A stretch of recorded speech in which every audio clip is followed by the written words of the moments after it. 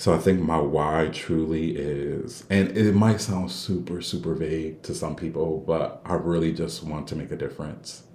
I really want to, and some people might say this is like self gratifying, but like for if someone to say, like, the reason I'm here today or the reason I went down a different path was because someone believed in me, and the person who believed in me was Jacolby Suggs.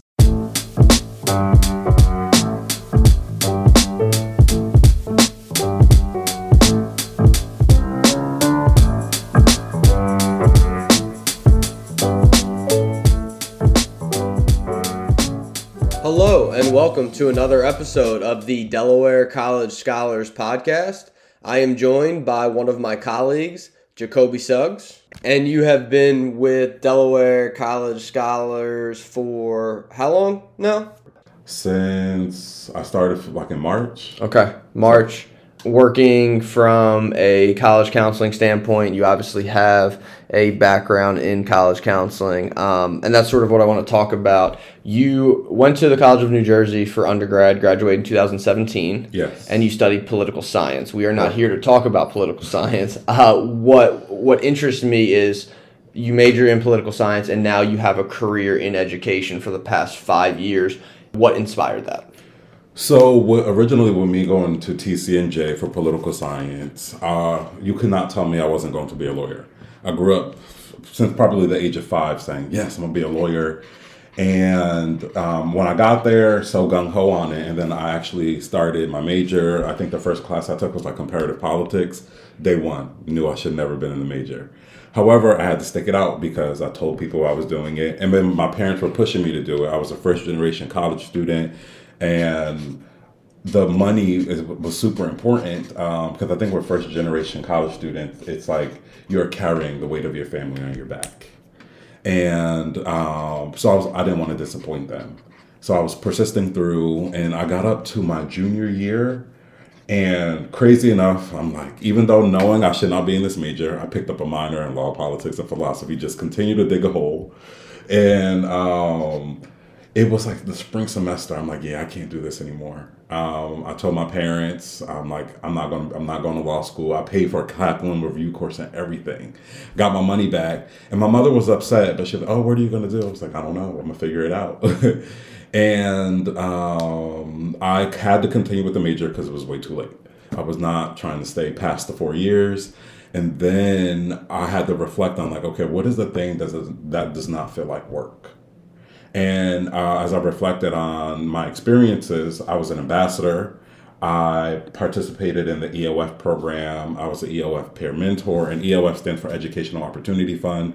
I was a assistant resident director. I was also a tutor for the program. So I was like, oh, I think education might be it, and specifically college access, because that's something I'm super passionate about. So going into education, I was really thinking about, one thing I even guide myself in now is like, why do I do this work? And I feel like it's a result of something that we didn't have or something that we did have. And as I think about my college search experience, my guidance counselor was not the person to go to. I was fifth in my graduating class, strong SAT scores, and I remember she called me and was like, oh, like, are you going to college? Yeah, all my apps are already submitted. And then when I got to TCNJ, there was this woman named Dawn Wilson, and she took me under her wing. She is actually the person who accepted me into TCNJ, and our relationship flourished. We're still really connected to this day. And she is probably one of the reasons why I also continued in education. She made me believe that, or not believe, but I think she brought out my passion to inspire, develop, and impact the lives of young people. You said a lot of really interesting things, so I'm struggling to see sort of where I should go next. I guess I want to know, selfishly, me being a first-gen college student as well, and you mentioned like carrying the family on your back and sort of like having that pressure. I'm curious as to how you dealt with that pressure, and especially too, I feel it when, because I serve as a college counselor with DCS as well, and there's definitely, I don't know, I've had that conversation with our students. I feel a lot of pressure from mom, from dad, and yeah, so I'm curious as to how you dealt with that. So I think growing up, I've always just wanted more, and sometimes you don't know what more is, but you just know, like when you feel it, it's like I need something else. And I mean, my parents, I'm a product of teenage pregnancy. Both of my parents didn't finish high school, and they really just did the best that they could with the tools that they had. And I have four other siblings, and I went to school first. My other sister, she was going to school. She got pregnant. Her dreams got put on hold. I mean, she's continuing her education now. I'm super proud of her. My brother, he went to college, still hasn't graduated. My sister didn't go to school. And then my youngest brother just graduated high school.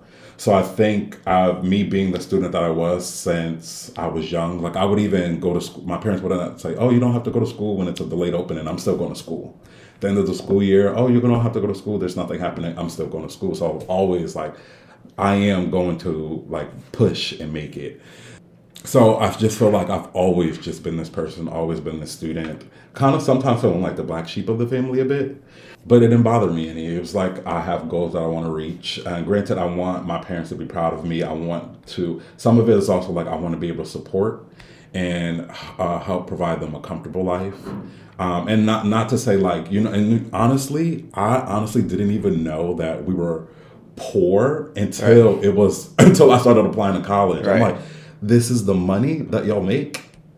And I think as I reflected on all of that, when I said more, I think it really just came down to, I think I was oblivious to some of the things that happened when I was younger. And as I got older, I became more aware, but subconsciously I pushed them to the back of my mind.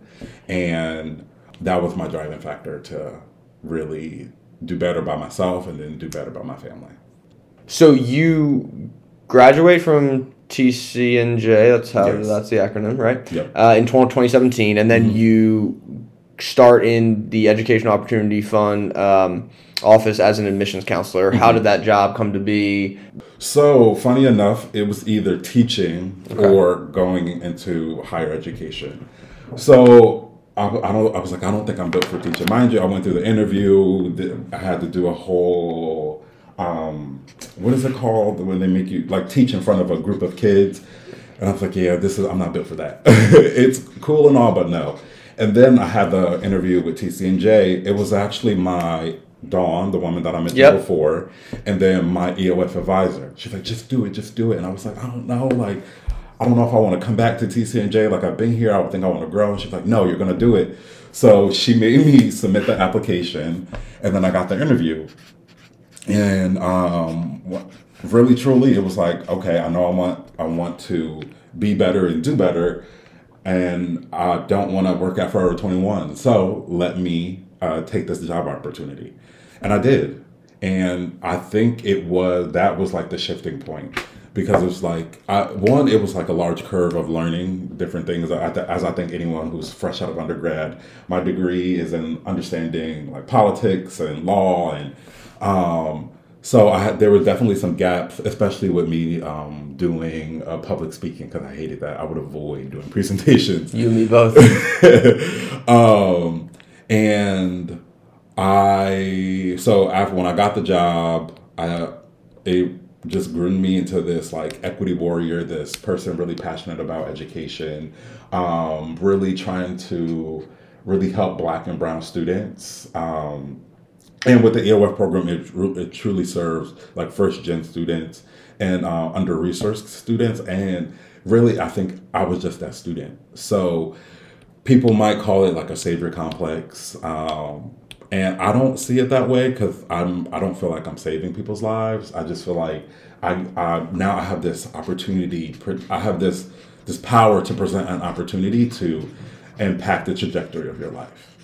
But then also continue to be a part of your life, because I think sometimes there's so many different factors that impacts someone going to college and persisting through college.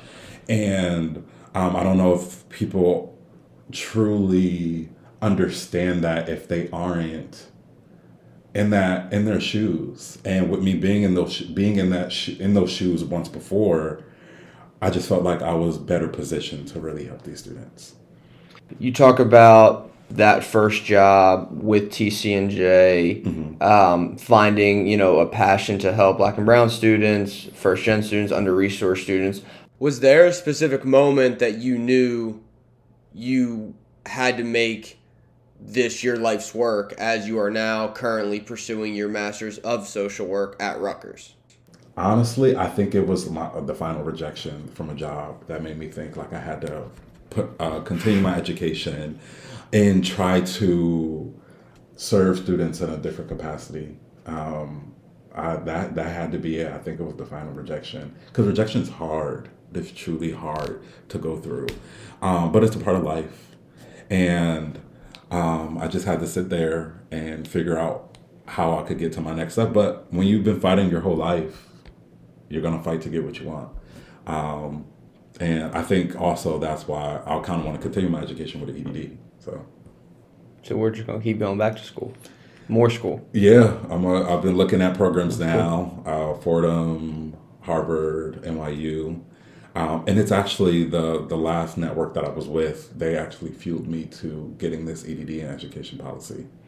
Can you tell our listeners what you currently do? So currently, and there's a lot, because to be transparent, before we started this program, I'm stalking your LinkedIn profile and I see 85 jobs, and it was very hard to surf through them. So yeah. So currently, what I do, I'm getting my master's of social work, but a part of my master's program, I have to complete internship hours. And also within my master's program, I am getting a certificate in violence against women and children. So I'm at an agency called Essex County Family Justice Center, where I support domestic violence victims. It's like a one-stop shop and providing services to them. Alongside of that, my bread and butter job, I work at Great Oaks Legacy Charter School, where I'm the alumni support manager. So I lead our efforts in supporting our alumni getting through their post-secondary pathway, whether that is college, trade school, or the workforce. And then on top of that, I am now contracted in to work with DCS, where I am a college counselor. So in sort of those various roles, right, I would say a lot of your job, or especially with the job from a DCS standpoint, is being able to connect with students. And I was just wondering, how are you such an effective communicator? One, I could say formal education, my master's program. However, I'm just a firm believer in showing up as my best self and showing up as my vulnerable self and being true to who I am, so I can allow students to be true to who they are. So I think it's hard already navigating this world as a Black man, but then even navigating it as a gay Black man, I feel like the intersection of my identities are so complex. And I come in as, like I said, my whole self, and I allow students to be just that. And I've had really intimate conversations with students on my caseload, students not even on my caseload, and even current scholars now who are trying to navigate college. And sometimes I'm even thinking, what about me has made you comfortable in sharing your story? And I think I probe, I ask meaningful questions because I want to understand. And we're all walking the earth trying to be understood, and I'm just trying to offer scholars a safe place to land, because I think that's what I searched for when I was growing up, with the intersection of my identities and my parents not understanding it.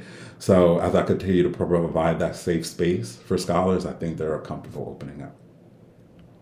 That was a great answer. Just clip it. No, I mean, seriously, it's great, and it's evident in your work and your care for our kids, but also all the other students that you serve. What I'm always just curious as big picture career path, obviously you're dedicating a lot of your life to helping others, but it's also work that you enjoy. And you talked about wanting, you'll graduate from Rutgers, shout out Scarlet Knights, in December 2022, then, potentially go get your doctorate. What is the ultimate career goal for Jacolby Suggs? The ultimate career goal. That's not the first time someone has asked me that. And right now, I'm going to say I truly don't know. I don't know. But I do know that I want to revamp education in under-resourced schools. because sometimes I believe they are massaging data, not serving kids well, and I don't think that's fair. I don't think it's doing the best by students and their families. So right now, I can't say what that might look like in a title and a role. However, I do know that one day I will be a part of a larger system that is changing how we see and view education. For it to be meaningful, to speak to the experience of students, because sometimes I don't think it does that.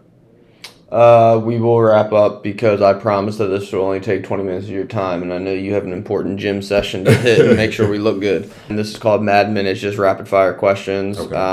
You can be short answer, you can be as long-winded as you want. It never actually takes a minute. What is your favorite TV show? My favorite TV show, oh God. You know, I'm gonna say Shameless. That's the first thing that came to my head. I love some Shameless. I mean, granted, it ended, but watched it through and through. Favorite song? Favorite song, Brain by Banks. Favorite artist? Favorite artist, Banks. I don't know who Banks is. That's probably embarrassing. She's not big. She's not super big. Okay, that makes me feel like a little better. Favorite meal? My favorite meal, mac and cheese, but top it with barbecue sauce. Honey baby, Sweet Baby Ray's barbecue sauce. Is it a specific mac and cheese? Is it like baked mac and cheese? But is it like a family recipe? Is it like, I mean, are you okay with like Chick-fil-A's? Absolutely not. It has to be baked. Okay, it has to be baked. Okay. And my grandmother, who passed, she used to make the best mac and cheese.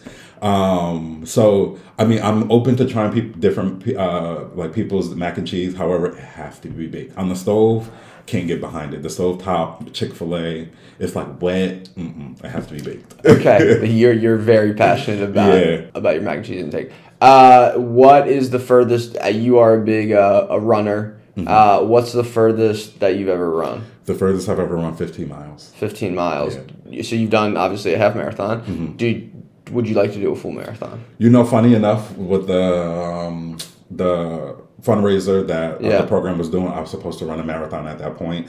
However, I chose to go to Mexico over running the marathon. So got it. So it's not super invested in the marathon.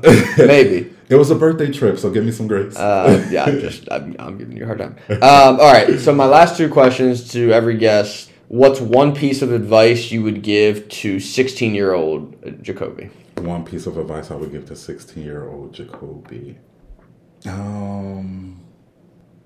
Pretty good question, huh? That's a really, Thank really you. I appreciate good question. That. Oh, if I had to think the 16-year-old me, what was I doing at 16 years old? I think I was fitting the mold of what everyone wanted me to be. And what my parents wanted me to be, what teachers wanted me to be. And I had to be this perfect student. So I would tell myself, it's okay to make mistakes. It's okay not to be perfect. Do the best that you can. Then my last question for you, and this one kind of stumps people, so I'll sort of ask it in like 85 ways. What's your why? What's your purpose? My why? So, I mean, I feel like I've usually answered that question in like a work aspect. And I think my personal mantra has been like to uplift and impact the lives of Black and brown students. But when I'm starting to think of my why, I think it has been increasing. And I think I'm really passionate about personal development. But personal development that speaks to like identity, that speaks to lived experiences. So I think my why truly is, and it might sound super, super vague to some people, but I really just want to make a difference. I really want to, and some people might say this is like self-gratifying, but like if someone to say like, you know, the reason I'm here today or the reason I went down a different path was because someone believed in me, and the person who believed in me was Jacolby Suggs. Because I can reflect on my experiences and say someone did that for me, and I really just want to do that for someone else.